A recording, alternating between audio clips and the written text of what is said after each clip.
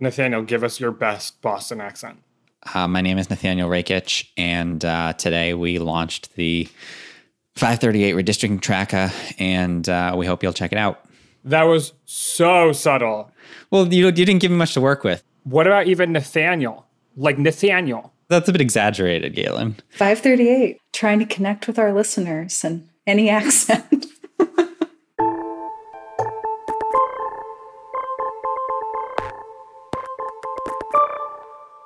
Hello and welcome to the 538 Politics Podcast. I'm Galen Druk. President Biden has so far had the most stable presidential approval rating in polling history. He still holds that title, but in recent weeks, his approval rating has begun to decline noticeably, almost 3 points since late July. Today, we're going to take a look at why that might be happening. We're also going to discuss the results of two primary elections in Ohio last week that tested the appeal of an anti-establishment message in both parties. The TLDR version is that Democratic primary voters rejected it and Republican primary voters embraced it. And we also have some very exciting news at the website. Today, we launched our redistricting tracker for the process that's going to play out over the next 6 months or so. We'll track every map drawing process and gerrymandering we see in every state across the country. So we're going to talk about what to watch for as the redistricting process gets underway. And here with me to do all of that are editor-in-chief Nate Silver. Hey, Nate. Hey, everybody. Also with us is politics editor Sarah Frostenson. Hey, Sarah. Hey, Galen. And senior elections analyst Nathaniel Rakich. Hey, Nathaniel. Hey, Galen. It's wicked good to be here. Oh, my God. There we go. You got it. You nailed it. Oh, wow. All right, that is it. For now, I will not be doing the entire podcast in a Boston accent, but I wanted to satisfy Galen. Sometime you'll have to do the entire podcast, but I didn't give you any warning this week, so we'll let it slide for today. But Nate, welcome back. How was Italy? Pretty awesome. Lots of hanging out at eating food and going to the beach. I saw, who's that Trump guy I texted you about? George Papadopoulos? George Papadopoulos. How was George Papadopoulos? Good. He stood there for quite a while in the middle of the town square in Capri and ordered a few alcoholic beverages. Did you introduce yourself? No, I would not do that. You would have, though, if you were there. Well, of course. Hi, I'm Galen Druk. Huge fan. I'm impressed that you recognized him. Yeah, how did you recognize him? Yeah. Did you recognize him? Did Robbie recognize him? Robbie did, yeah. But I kind of surreptitiously took a photo, right? I looked like just some tourist taking a photo of the town square. I think I have the photo. Did you send me a photo? Yeah. Maybe it didn't go through. No, I think let me see. It was not as fun as being on this podcast, though. I mean, is there any comparison? So let's talk about how President Biden is doing in the public's eyes. His disapproval rating has ticked up steadily throughout his presidency so far. So according to our averages, it's ticked up from around 35% to about 43% today. His approval rating, as I mentioned, has been quite steady, but it has taken a dip recently. He's now at 50% approval after starting around 54%. So what the public thinks of the president matters on its own, but for those thinking about the 2022 midterms, it's also a key indicator of how the parties might perform. In fact, the chair of the Democratic Congressional Campaign Committee told a group of House members recently that if the elections were held today, Democrats would lose their majority. All right, so let's dig into these numbers and the reasons behind them. Why is Biden's approval rating declining? Because of the Delta variant? Period. Done. Should we move on from this segment? I mean, that's certainly a plausible hypothesis, but I also feel like it could be that because it's not early days of Biden's presidency anymore, and this is just what approval ratings do. They kind of revert to the mean, or the extent to the, Biden barely had a honeymoon, if you want to call it that. I mean, he had a low disapproval rating early on, and that's gradually come upward. But to the extent he had a honeymoon, that period does seem to be ending. Yeah, we actually wrote an article that went out July 22nd on the 6-month mark for Biden's approval rating. And at that point, it hadn't dipped. But that was also the week where the Delta variant really did catch on in terms of concern, cases going up, and just widespread concern here in the US. So I think Nate's answer is a little flip, but it does seem very tied to the risk that the variant poses. Because the other thing is, there are issues where Biden gets lower marks. We know immigration and crime, for instance, are two really big issues where he often doesn't perform well. But that's been true since the outset of his presidency. So that's not a new factor here in the way that COVID and his approval there is. And we've seen that in polls as well. The most recent recent Quinnipiac poll, for instance, found his net job approval rating on handling COVID had dropped 22 points since May. So it does seem as if there is a pretty clear relationship to the pandemic and Biden's handling of it. Now, I think what's hard there is the pandemic is not just a issue of people being concerned of infection or getting sick. There are economic concerns there as well, right? And that can be a little hard to disentangle. Our COVID Biden approval tracker shows him falling from 63% approval on COVID to 56%. So on the one hand, it's still an above average issue for him, but it has dropped, and that drop coincides with the drop in his overall approval rating, coincides with the arrival of the Delta variant. As Sarah was getting at too, it's a tricky issue because there often aren't correct answers to kind of how you implement public policy. Things like vaccine mandates are actually fairly popular. However, Biden doesn't seem like it's his business to tell private businesses what to do. So apart from federal government employees and the military, he doesn't have direct control over that. There are people that are done with COVID and want no masks or anything anymore. There are people that think we should shut schools down again on the other side of this. It's kind of like whatever answer you pick, you're not going to make everybody happy. I wanted to ask that question specifically. And Nathaniel, if you want to rebut this argument and say that it's not based on the Delta variant, I'm happy to hear that. But for those, Sarah and Nate, who think it is it just because of the Delta variant, period? Or is it because the Biden administration has had difficulty handling it? Yeah, I mean, I certainly don't mean to rebut the idea that it could be the Delta variant. I think obviously it's impossible to say for sure what the reason is. But my logic is just that you look at his disapproval rating in the 538 tracker, and that has steadily been going upward ever since he was inaugurated. And you look at the approval rating, that was pretty steady for the first few months. But really since, I would say, the beginning of June is when the current decline started. And that does seem to predate Delta. So Delta could be factoring into it, but I wouldn't be surprised if this would be happening even in a world without the Delta variant, basically, is what I'm saying. So keep in mind, like in early July, we were talking about a Gallup poll that found many Americans considered themselves to be thriving. Whereas now, when you look at how Americans feel about the economy, there is more economic pessimism than there was in April. So that does seem distinctly tied to the Delta variant and rising concerns there. I think the biggest thing that cuts against that is data from Morning Consult that shows that since April, independents have been souring on Biden's job approval. And so that predates here the Delta variant in July and August, and does maybe suggest that there are longer standing issues that could be playing into this. That said, though, in terms of if you want to call it a sudden drop that we've seen. And I don't know that that's the right way to characterize it, because I think, as we'll talk about later, we've seen starting with Obama, president's approval ratings just move within such a narrow band. And Biden's definitely following that trend right now. But it does seem as if Delta variant's exacerbating it. At least though among independents, there could be indicators that there is more at play here than just what we're seeing with the variant. I think, though, we're going to need a little bit more time to see how that plays out or readjusts. Nate, I'm curious, you said up front that it's the Delta variant. Is it the Delta variant an inevitable way in that people are dissatisfied because cases are on the rise and they're going to disapprove of the person in charge as a result? Or are there specific grievances with the way that the Biden administration is handling things? My view is that there is. I mean, this is kind of not a consensus view. I think governments maybe have less to do with the spread of the pandemic than most people do. I mean, if you look around the world, even the countries that handled it well in the first phase, like Australia, are having a lot of problems now. And so that's kind of more philosophical point about COVID. But I do think that in the early days of COVID, people gave politicians a break a little bit. In the very early days, Trump's approval actually improved when we were first hit with the first wave last spring of COVID. And people were pretty patient, whichever approach you took. But it is kind of a no-win situation, because you are choosing between lots of really nasty things. It's horrible that 600,000 people have died in the country. It's also horrible that all of our school children basically went a year without being in the classroom. And these are really horrible decisions to make. And it's kind of a no-win situation. I mean, it's also the fact that when cases are rising, it's just very hard for people to focus on other things, you know what I mean? When they're falling, people can try to put things more in perspective or whatnot. But you see kind of the red arrows pointed upward or whatever, people tend to react very emotionally and I think feel like everything is spinning out of control. I think the media coverage on COVID also tends to focus on sometimes the most frightening interpretation of events, and that isn't helping Biden either. I know the White House has gotten snippy with like the New York Times and how they reported some stories about the Delta variant. And so I think it's a tough issue to handle. Yeah, I also think it's something too, at least in the polls where we're asking Americans, like, what do you think about the current state of economy?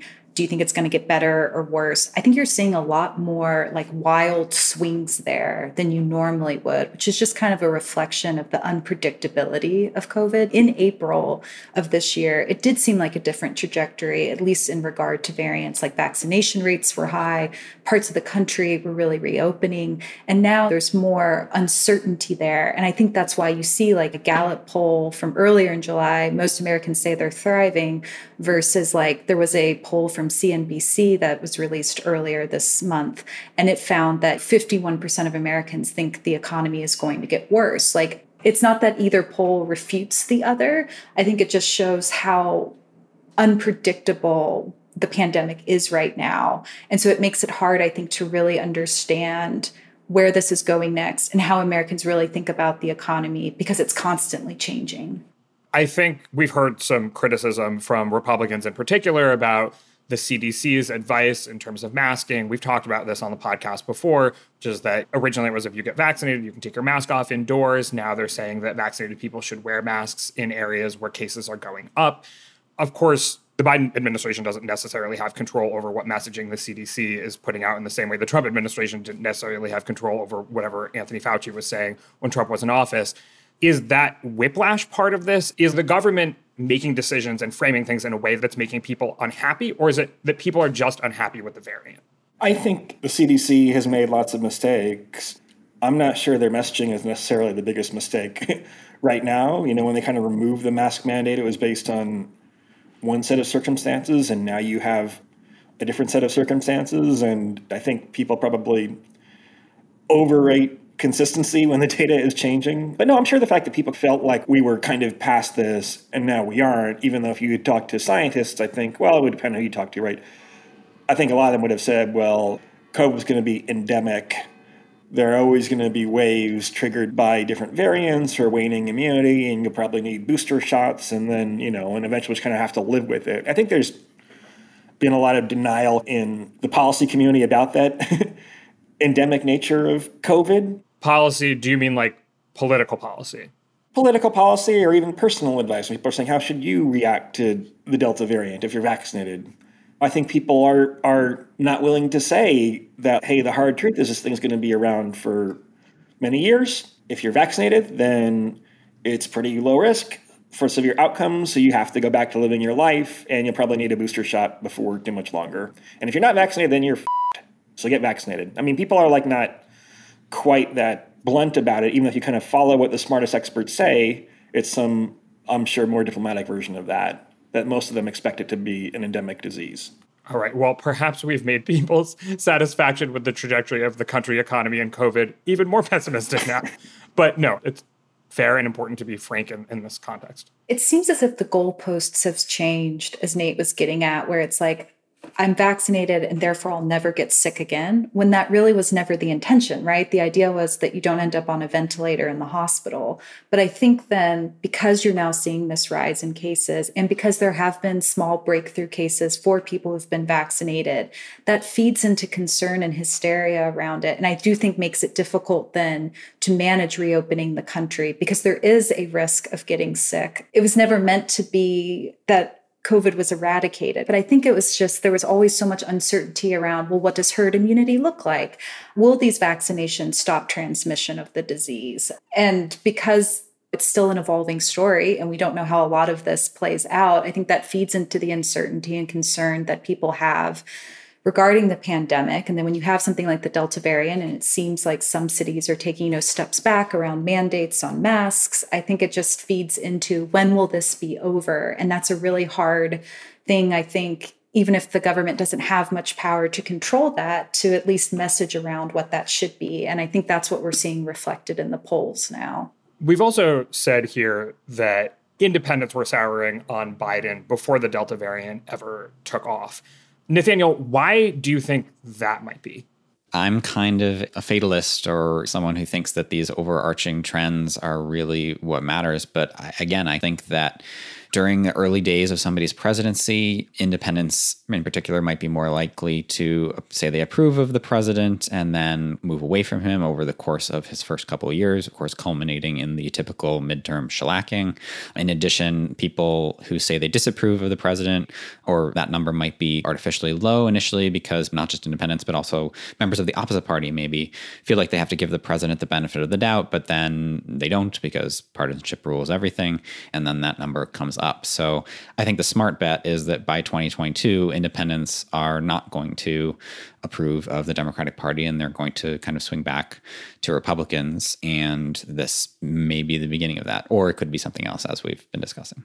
That Morning Consult poll did seem to suggest that it was largely economic concerns that were driving a lot of the leaching away of support from Biden among independents. And I do think that could be a potential weak point here for Biden in relation to COVID, but then just like more broadly as well.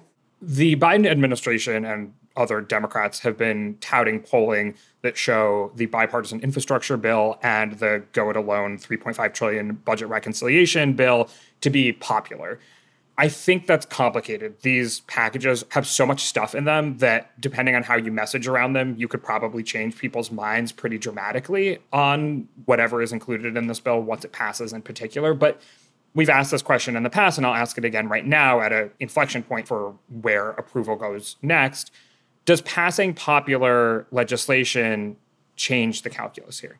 So I thought our colleague Perry Bacon, who's now at the Washington Post, had a really interesting piece earlier this year about the COVID-19 stimulus bill, where he kind of argued that, look, Republicans have voted against this, both in the House and Senate, but here's why it might not actually hurt them in the 2022 midterms. And I thought one of his sharpest points in that piece had been that electoral politics and policy are just increasingly disconnected. You know, for instance, one thing we have seen consistently is that Biden's approval rating on his handling of the pandemic is higher than his overall approval rating. So that means there is some level of disconnect between, I think he's handling the pandemic well, but I still don't think he's doing a good job as president. And so, you know, when Pew Research had found, for instance, that among lower income Republicans, the stimulus bill was really popular, you know, that seemed as if a strong selling point for Democrats, maybe even potential to win over lower income voters.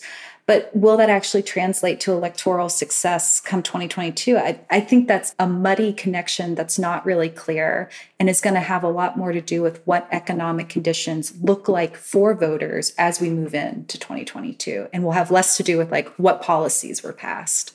Passing unpopular policies can hurt you, or even attempting them sometimes can hurt you, as we saw with Democrats in healthcare under Obama, and then actually Republicans also in healthcare failing to repeal Obamacare was still unpopular because they kind of tried.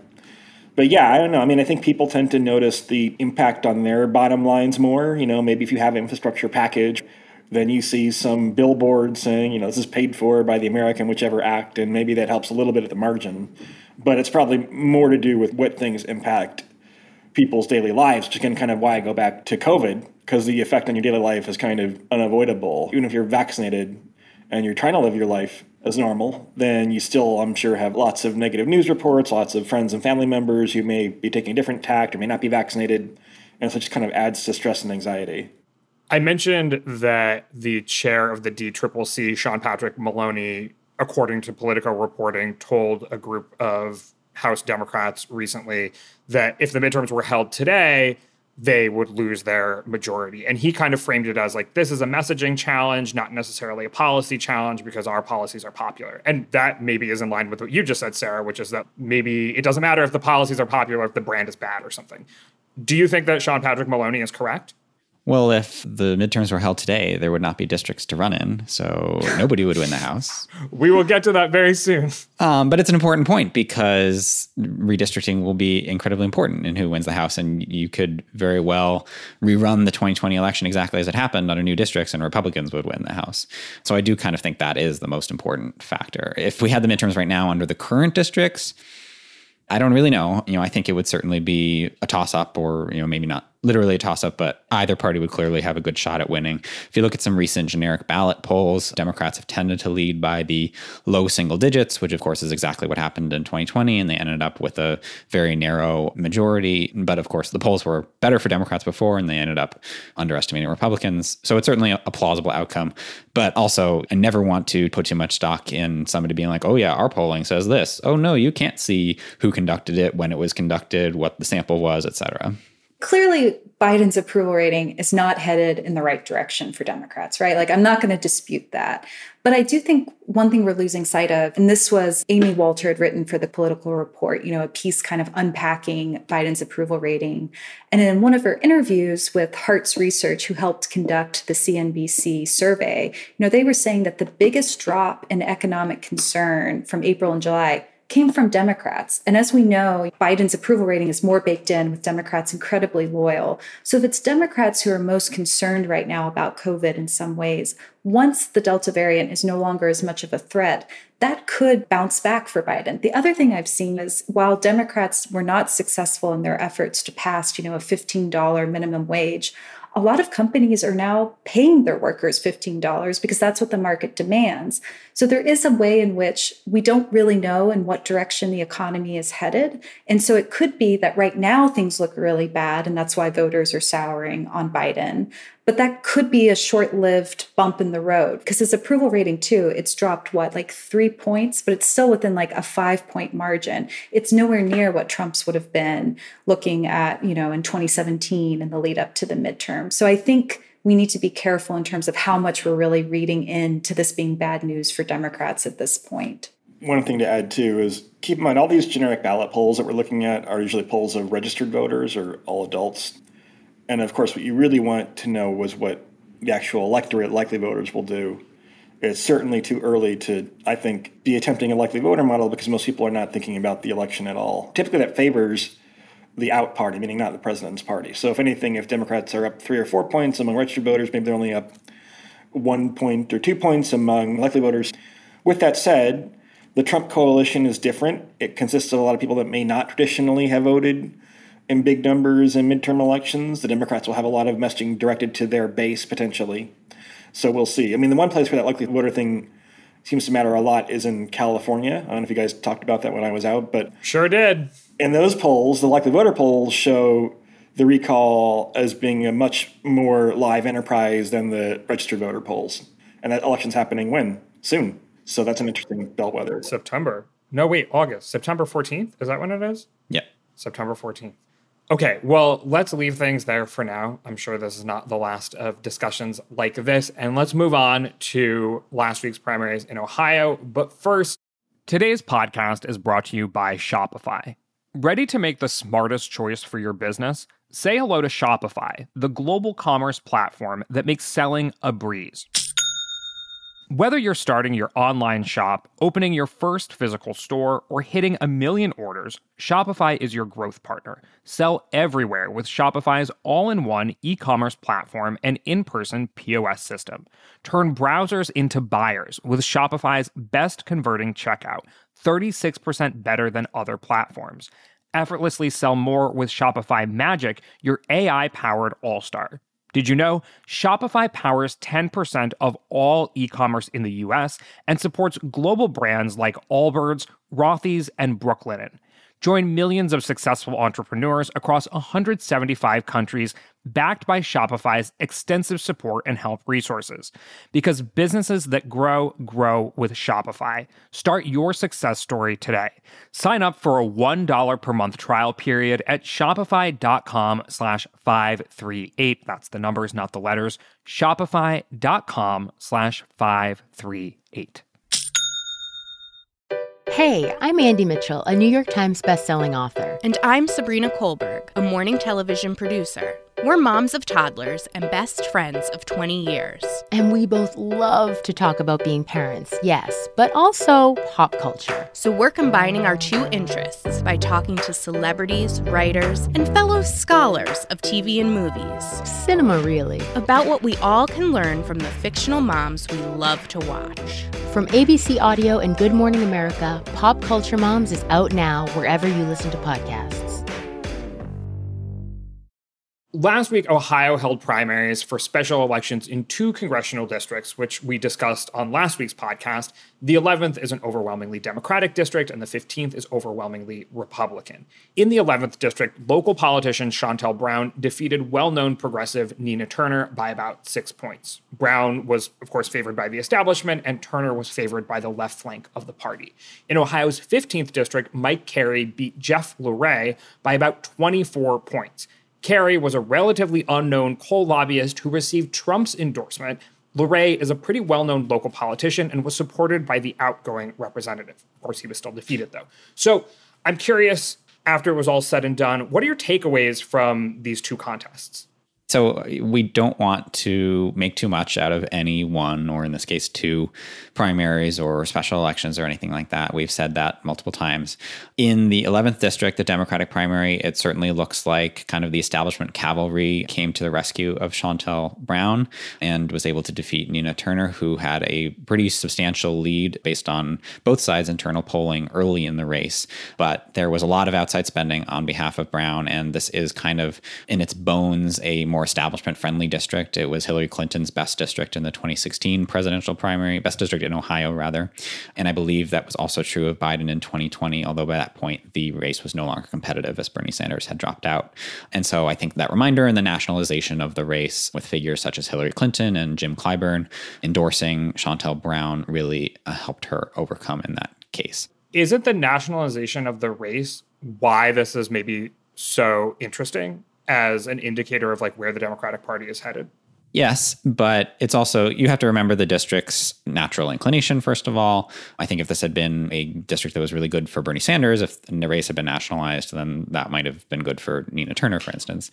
But also, again, not reading too much into any one special election. It's a loss that hurts for progressives. You know, this was really a golden opportunity for them to add somebody to their caucus. Nina Turner having a voice in Congress would have been significant because she is a major national player on the left. But that said, you have to look at the overall trend in primaries, Democratic primaries, which show that the establishment does tend to win these head-to-head races with progressives. Myself and Meredith Conroy have done a series of articles both in 2018 and 2020 looking at this, but also the progressives do score upset wins once in a while. And certainly I don't think the fact that progressives didn't win this race means that they'll never win another Democratic primary again. I fully expect they will win a couple more seats in the 2022 regularly scheduled primaries as well. Nathaniel's right that we don't want to read too much into it, but it's clearly a setback, at least electorally, for the progressive movement within the Democratic Party. And that's what I think is so interesting, because in terms of issues, and even thinking about Biden's presidency, like the left wing of the Democratic Party has really pushed him on a number of issues, withdrawing troops from Afghanistan, making sure that the stimulus package had far-reaching economic benefits. We're seeing this now in the infrastructure bill that they're going to pass through the reconciliation process in the sense of healthcare, home workers being thought of, as human infrastructure. There's a lot of ways in which I think that influence, though, is mismatched terms to the electoral success that we've seen for progressives at the ballot box. And I mean, the fact, too, that going into the race, that the progressive movement was already starting to rebrand a little bit as a pragmatic progressive effort, I think is telling in terms of whether real or not the constraints that progressives are feeling in this electoral environment leading up to 2022. There's a lot that's been made about defund the police is not a popular slogan. Clyburn, who got involved in this race, has been very vocal against that, backed Brown. And I think because early internal polls had suggested that Turner was in the lead, those we've said, particularly with House races, particularly with special elections, polls are really hard to understand what the dynamics actually look like. But this was a race that had heavy amounts of money on both sides in terms of spending. It was the progressives' race to win in some ways. The fact that they didn't, it is a setback for the progressive movement, at least in terms of having representation in Congress. Yeah, in 2016 in this district, Clinton beat Sanders by better than 2-1. She got almost 70% of the vote. So in some ways, nationalizing the race and turning it into a referendum on Clinton versus Bernie probably didn't help Nina Turner. I also think you saw in this race, not the new kind of progressive branding, but some of the old personality-driven conflicts, right? I mean, there were frankly a lot of pretty crazy theories circulated by people in Turner's orbit and Turner herself about money that had flooded in from X and Y. And I don't want to get into specifics, but some of those were framed in ways that were a little problematic, I think. And the people cheering most loudly for Turner were, again, some of the more abrasive elements within the Sanders coalition. And ironically, I think it didn't serve their purposes. Of course, they want to tout their own importance, but it doesn't serve their purposes to relitigate 2016. I mean, Bernie lost in 2016 and he lost in 2020. Yeah, well, in fairness to Turner, she did run a very anodyne campaign, especially early on. She aired some very wholesome ads about how she was a grandmother and was just looking out for her grandchildren's well-being and things like that. And she actually really ran more on her relationships with local politicians. She had been a rising star in the Ohio Democratic Party before she became this national progressive figure. But I do think it was smartly the establishment that came in and nationalized the race. When Jim Clyburn aired ads, when a lot of these super PACs came in with their negative ads against Turner, highlighting the things she had said against Clinton and against Biden. So I think that's what doomed Turner. Yeah, I mean, I think that was kind of too what made her such an interesting candidate for progressives was because she did have deep legislative roots in the state. And as Nathaniel was saying, did actually run a very bread and butter campaign in terms of trying to distance herself from the national politics. But I think when you make enemies within the party, and particularly for Democrats, more so than Republicans, there's a strong element of party loyalty, particularly in a primary setting. And so that cuts against a progressive candidate, despite having strong roots in the state like Turner. Yeah, I think we don't want to overly simplify a narrative, but these two primaries on the same day did seem to be reflective of something that exists within the two parties, which is that Democrats like the Democratic Party and the Democratic Party's establishment more than Republicans do. And we saw that play out in 2016 and 2020. And now the question is, where does it go from here? And at the same time that Democrats, after Nina Turner polled quite well in the district, turned on her because they learned more and more about her relationship with the establishment of the party. At the same time that was happening, Trump was helping this outsider positioned candidate who was a coal lobbyist, not particularly well known, defeat candidates backed by well-known local politicians. So I think there is something here that speaks to a dynamic that is playing out within the two parties. Yeah, I mean, I think the Sanders people sometimes misdiagnosed the appetite for anti-democratic capital D messaging, as opposed to kind of actual progressive messaging, which in some cases is fairly popular, especially among Democrats. But the kind of anti-establishment streak, I think, on the one hand, it kind of helped Bernie to second place, but second place is not first place. And there's not a majority in the same way there was for a Trumpian critique of the GOP. And I think what you saw of it, too, a lot of it in 2016 was probably anti-Hillary Clinton more than anti-establishment generally. Because Biden won back states that she had lost to Sanders because I think an anti-Hillary vote. Right. And I think, as you were getting at, Galen, what we then saw in the other race with Mike Carey, the Trump-endorsed candidate, winning that field quite heavily is kind of a rebuke then, at least among Republican voters, when it comes to the establishment. That said, though, you look at the Texas 6th race and Susan Wright and Jake Ellzey were essentially interchangeable candidates. Their campaign websites listed the same top 3 issues. What it really came down to was Trump's endorsement, right? And I think to the extent that there is still more of a Cheney-esque wing within the Republican Party. I think there are big differences between Ellzey and Cheney, but he would fit more into that mold. And of course, he won ultimately in Texas's 6th. You're right. He won, didn't have Trump's backing. So I think it's in the same way that we're diagnosing that at least among the Democratic Party, there's a danger in terms of how they back progressives relative to the establishment.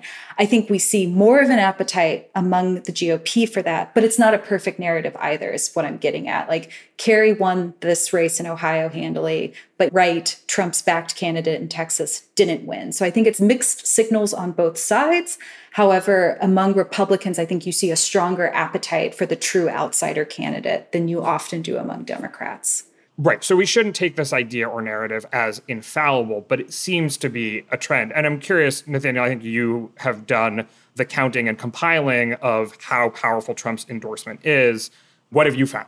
Yeah, so again, Meredith Conroy and I have written this a couple years running on the site, and we found that Trump's endorsement is the most valuable prize in Republican primaries. And I think that this Ohio 15 primary just continued that trend. I think there was a lot of, frankly, wishful thinking among a lot of anti-Trumpers going into this race that, maybe the Trump-endorsed candidate would lose this time as well, and that would make 2 losses in a row for Trump, and those would be 2 high-profile losses in his immediate post-presidency period, and maybe that means that he's loosening his grip on the GOP, and that just didn't come about. And in fact, I think arguably this was a particularly strong win for Trump in the Ohio 15th because Mike Carey was not a particularly well-known politician beforehand. He was running against several state legislators.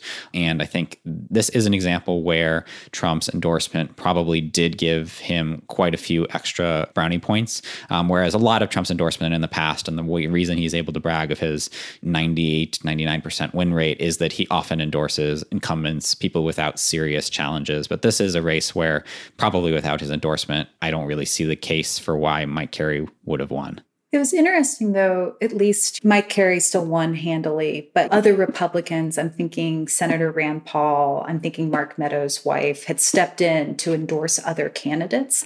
And again, they did it in a way that was kind of respectful to Trump, not really questioning his endorsement or why he was backing Carey. But it does suggest that there is at least a little bit of variation in terms of attitudes among Republicans. We definitely, again, in the Texas 6th, saw that the Trump-backed candidate didn't win. So I think it'll be interesting, and I'm excited that we're tracking it here moving into the 2022 midterms. But there are more variations, I think, than we realize. All right. Well, speaking of things that we're tracking, let's talk about redistricting. As I mentioned, today we are launching what we're calling our redistricting tracker. So after the census comes out every 10 years, states redraw their congressional and state legislative maps for the next 10 years. I'm sure lots of listeners are familiar with this. We've talked about it a lot on this podcast. In fact, we did an entire series on it back in 2017 and 2018. Anyway, this is obviously a high-stakes process since the way that maps are drawn can have a big impact on what a state's representation looks like. So we're going to be tracking every state in the country as lawmakers and independent commissions draw new maps, and you'll be able to see the partisan lean, demographics, and competitiveness of each district. And this is a big site-wide project, so we hope everyone will go check it out at 538.com and in fact bookmark it so that you can kind of track your own state or states that you're interested in throughout this entire process. With that said, Nathaniel, you have played a big role in getting this tracker out on the site. What are we hoping that people take away from this project? Yeah, so first I want to shout out Ryan Best and Aaron Bykoff, who worked really hard to design and develop the tracker. It looks awesome, so I highly recommend that people check it out. But I think what we are looking to kind of communicate to readers is the degree to which the lines that are being drawn really can influence and maybe be even the biggest influence on the outcome of an election. So if people go to the main page, for instance, we have a map of the United States that's going to fill in with all the districts as they're drawn, and it's going to be shaded by their 538 partisan lean. But then below the map, you also see, it's called a waffle chart, where basically you can see how many Republican leaning districts there are, how many Democratic leaning districts there are, and where they meet in the middle. And you can see that under the old maps, Republican leaning districts alone came close to constituting a majority of the House. And you'll be able to compare as the new maps fill in whether Republicans gain more Republican leaning seats or not. That would be my guess, given that they control a plurality of redistricting districts, I guess. And then you can also click through to each individual state, and we give you lots of information like what party controls redistricting in that state, speaking of which, and also the latest news about this is when a new map is expected to be released or they've released a new map. And then we're going to be tracking as many proposed maps as possible, and you should be able to click through to that. So people can do that right now with Colorado's proposed map, which is the only one that's been proposed so far. So, of course, the data that states are going to use to redraw their maps is coming out this Thursday. So this is just in time. While if people check it out right now, they're going to see that we're still waiting for a lot of proposed maps. That information is going to start coming out relatively quickly as states get this data and get underway in drawing maps. What are we most interested here in terms of what the unknowns are as we head into this process? I think as Nathaniel was getting at, Republicans have the power to redraw 187 congressional districts versus Democrats 75. And yes, there are 167 where it's no party enjoys control either because of independent commissions or because there's split partisan control in that state. But the stakes here are huge, particularly considering the narrow majority Democrats currently have in Congress. It's an 8-seat majority. And, earlier this year, there was a study from researchers that suggested that just based on the maps in Florida, Georgia, North Carolina, and Texas, Republicans, where they have control in those states, could draw enough seats to give them an edge in the 2022 elections. And so there's a lot of emphasis going into the midterms and what the maps might look like. But remember, redistricting, it's a decade-long process in the sense of the repercussions it has. We saw that in the 2010s. We'll see that here in the 2020s. And so I think it's both the 2022 midterm question, but then also thinking about long-term changes within the U.S. and what that will mean for elections. I'm curious, we have talked about this a lot over the years. In 2010, Republicans were in a similar situation, maybe, in fact, an even better situation in terms of controlling state governments and being able to draw the maps as they saw fit. Given that the current maps were drawn under that current environment, do we really expect that through redistricting alone, Republicans will be able to pick up that many more congressional districts? What kind of range are we talking about here? Because we didn't have any census data until recently, I think people have been holding off on trying to make too many specific predictions. Sean Trendy at Real Clear Politics did make an attempt several months ago, and I think wound up projecting a net GOP gain of maybe 5 or 6 seats. I mean, it is correct that Republicans controlled the process in as many or more places last time around. There is still some benefit to controlling it again because these districts like in Texas that got away from the GOP, now you can make some of those safer, at least maybe not by the end of the decade, but for the first couple of elections potentially. There's questions about whether these nonpartisan commissions are kind of implicitly tending to endorse a Democratic view of redistricting or not, right? So what category you put them in is a question. No, I think Democrats have a tendency to catastrophize everything, and they're also trying to pass a bill that would change the redistricting process. So in some sense, they're like hyping up these studies that say, okay, here's going to be really bad, and Democrats probably will lose seats on net in these southern states. However, you also have states like New York where Democrats can be aggressive and eliminate Republican seats. One question that constantly comes up is how aggressive are Democrats willing to be? In Oregon, for example, you could draw districts that would be kind of higher risk, higher reward and squeeze out maybe more Republican, but other interests might be upset by that. And so we'll see where the process ends up. I mean, I think 5 to 10 seems to be the estimates I see tossed around the most. If you see numbers that are higher than that, it's usually people forgetting to net out areas where Democrats will have gains, right? So GP might gain 15 between Texas and Florida and Georgia, but Democrats gain 4 or 5 back in other places. And so that's why having comprehensive efforts like Sean's, I'm sure Dave Wasserman will be doing great work on this. Like ours, Nate. Excuse me, like ours. But we're not making projections. We're just saying, like, when there are proposed maps, maybe we will at some point, we're just saying when there are proposed maps like Colorado, then you can make a comparison. We're not trying to get too far ahead of the projection game. Yeah, and to put a bow on Nate's point, currently Democrats have only an 8-seat majority in the House, which means that Republicans only need to net, 4 or 5 seats. So there is definitely a thought that Republicans would be able to win back the House basically through redistricting alone. The other thing to keep in mind here, too, is there will be legal challenges to maps that are drawn that happened in the 2010s that will happen here again.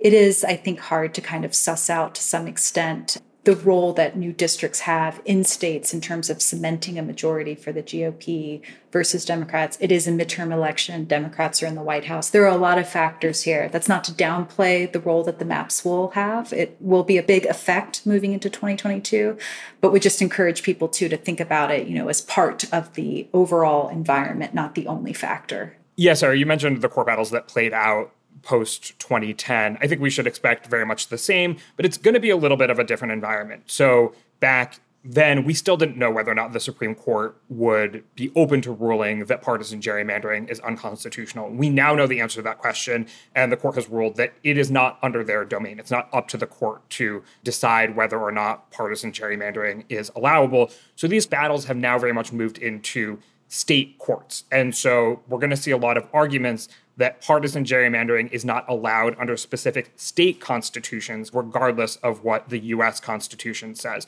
We've seen those fights play out to a certain extent. And for example, Pennsylvania, already the maps were redrawn there because the Supreme Court of Pennsylvania ruled that partisan gerrymandering is not constitutional under the state constitution. So that's one area to watch. We're also, of course, going to see a lot of racial gerrymandering cases. Those are still going to be brought to the Supreme Court. There's going to be a debate over what a majority-minority district or a minority opportunity district looks like. So Democrats and Republicans have different views on essentially the number of minorities that should be drawn into a particular district in order to make it possible for a minority community to elect the candidate that it wants. I think that's another fight that we are going to be watching play out in, honestly, the coming years, but also as these maps are drawn.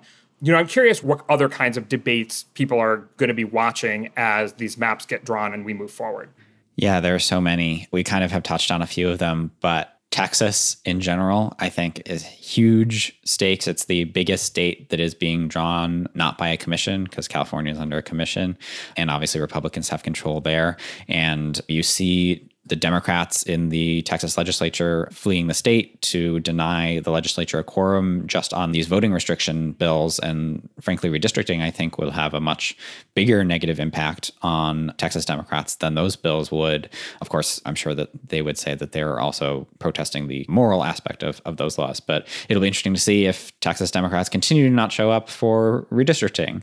You'll have fights in places like New York and Ohio where there are these new commission setups that are designed to have fairer maps, but one party can, if they want to, shrug off that commission and say, no, we're going to gerrymander anyway. It'll be interesting to see what happens there. Things you mentioned, Galen, with regards to racial gerrymandering, there are a few southern states, I think most notably Louisiana, where you could very easily draw another majority black district. And I'm sure there will be court fights about that. And there are so many others too. Yeah, you mentioned commissions. I think this coming cycle is going to be kind of a big test of how these independent commissions are received by the public and viewed by the parties. There was a big push over the past decade to embrace these commissions, oftentimes in ballot measures that won by overwhelming support from the general public. And now we're going to see how that process looks, which parties are happy with it. For the purposes of a redistricting tracker, I was just writing our write-up about the process in Colorado, and there's only proposed maps out so far, but Democrats were enthusiastic about implementing this independent commission. The current preliminary congressional map that the independent commission put out there favors Republicans in relation to the general partisan lean of Colorado. So I imagine, especially as we see probably a degree of partisan gerrymandering in Florida or Texas or Georgia, for example, potentially some heartache amongst Democrats in states like Colorado, where they do control all levers of government, probably could have gerrymandered if they wanted to, but instead have this independent commission. Now, good government arguments are aside from those political calculations and so on. And of course, if you believe in good government, perhaps trumps all of that. But we're going to see, how people feel about these independent commissions as the cycle plays out, which is something I'm really curious about. One thing to keep in mind is that the bluest areas are bluer than the reddest areas are redder. That, New York City gave 91% of its vote to Joe Biden. There are very few places in the country, counties, where Trump won 91%. It was not that high, sir. It was not that high. And it had declined since 2016. It was like in the 80s. What is it, Galen? Biden won 76% of the vote in New York City. Oh, that's okay. So I was misestimating. Just stereotype New Yorkers, why don't you? What about my district, Carolyn Maloney's district? That was probably higher. What is this? Is this like a tour of Nate the Silver's 538 politics team Googles things for me? I've talked about this before, haven't I? If I go down the block, I'm in a different congressional district. Yes. Right. I know, because you implied that your district was the west side of Manhattan before, when in fact my district is the west side of Manhattan, and it's Jerry Nadler's district. Okay, but I live would you not say that I live on the west side? No, I wouldn't. I would say you live in the Penn Station area of New York City. It's been rebranded. It's now Northeast Chelsea. That is chic as hell. Okay, all jokes aside, what were you saying, Nate? But there are districts that are like 90 or 95% Biden, and there are not districts that are like 95% Trump, because even in the most rural areas, you usually have some younger people, some minorities, some college professors, some gay people. You have some communities that vote Democratic, whereas Manhattan, parts of it anyway, are 90% plus Democrats. So when you're doing that, that means that you drain more Democrats into these areas, which are usually urban areas, that takes away from what happens in the median district. And I wanted to circle back to the point, Galen, you were making about the independent commissions and what factor that will have in the redistricting cycle. There's been a trend here that there are fewer and fewer competitive seats in the House, and that most elections are increasingly decided in the primary stage and not the general. With this proposed map within Colorado, Colorado got one new seat this year through the apportionment process. And right now, that one new seat would be a highly competitive seat. And so I want to distill for readers here, too, that there is no one metric for assessing a map, particularly when it comes to how fairly it was drawn. There's a number of different metrics you can look at. We're giving readers both the median seat, the efficiency gap, how competitive the districts are.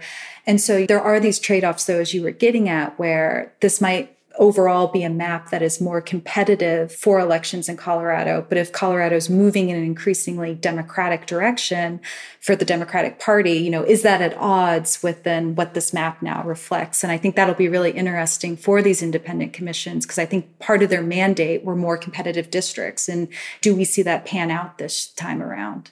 Yeah, I think that's a great point. And listeners who have been with us for several years will maybe remember the gerrymandering project.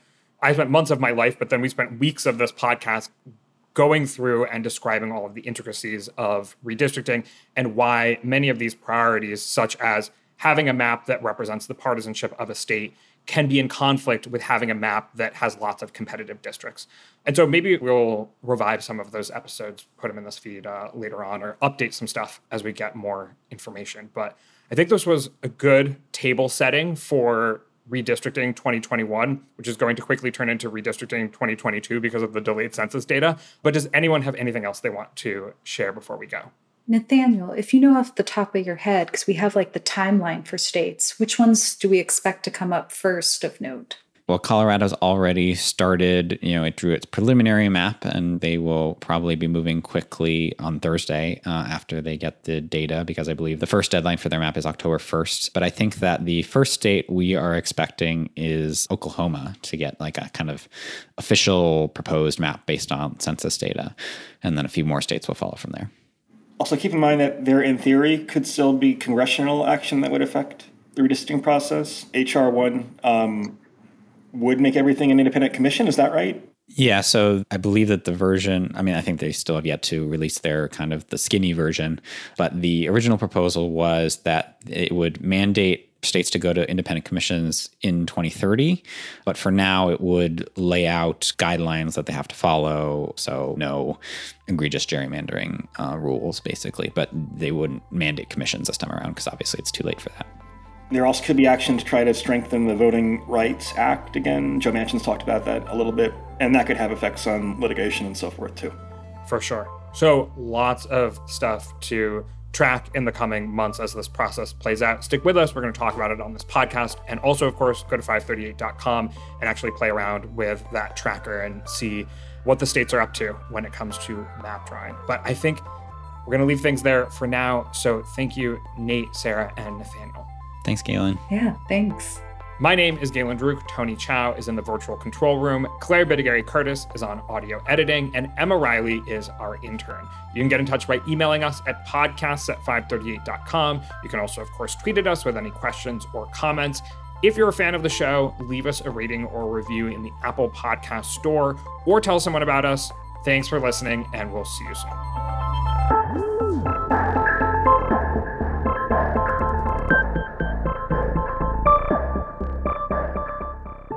What is it called? Sorry, it's injusticiable, right? That's the word? Non-justiciable. Non-justiciable. Okay. Can you say it with a Boston accent? Justiciable. Non-justiciable. I can't even say it in a normal accent. People who disappear without a trace. Where is she? The most notorious murder cases in New York. Pure evil. And the most devious killers. There's a Hannibal Lecter feel to him. For chilling true crime stories, follow the True Crime NYC podcast wherever you listen.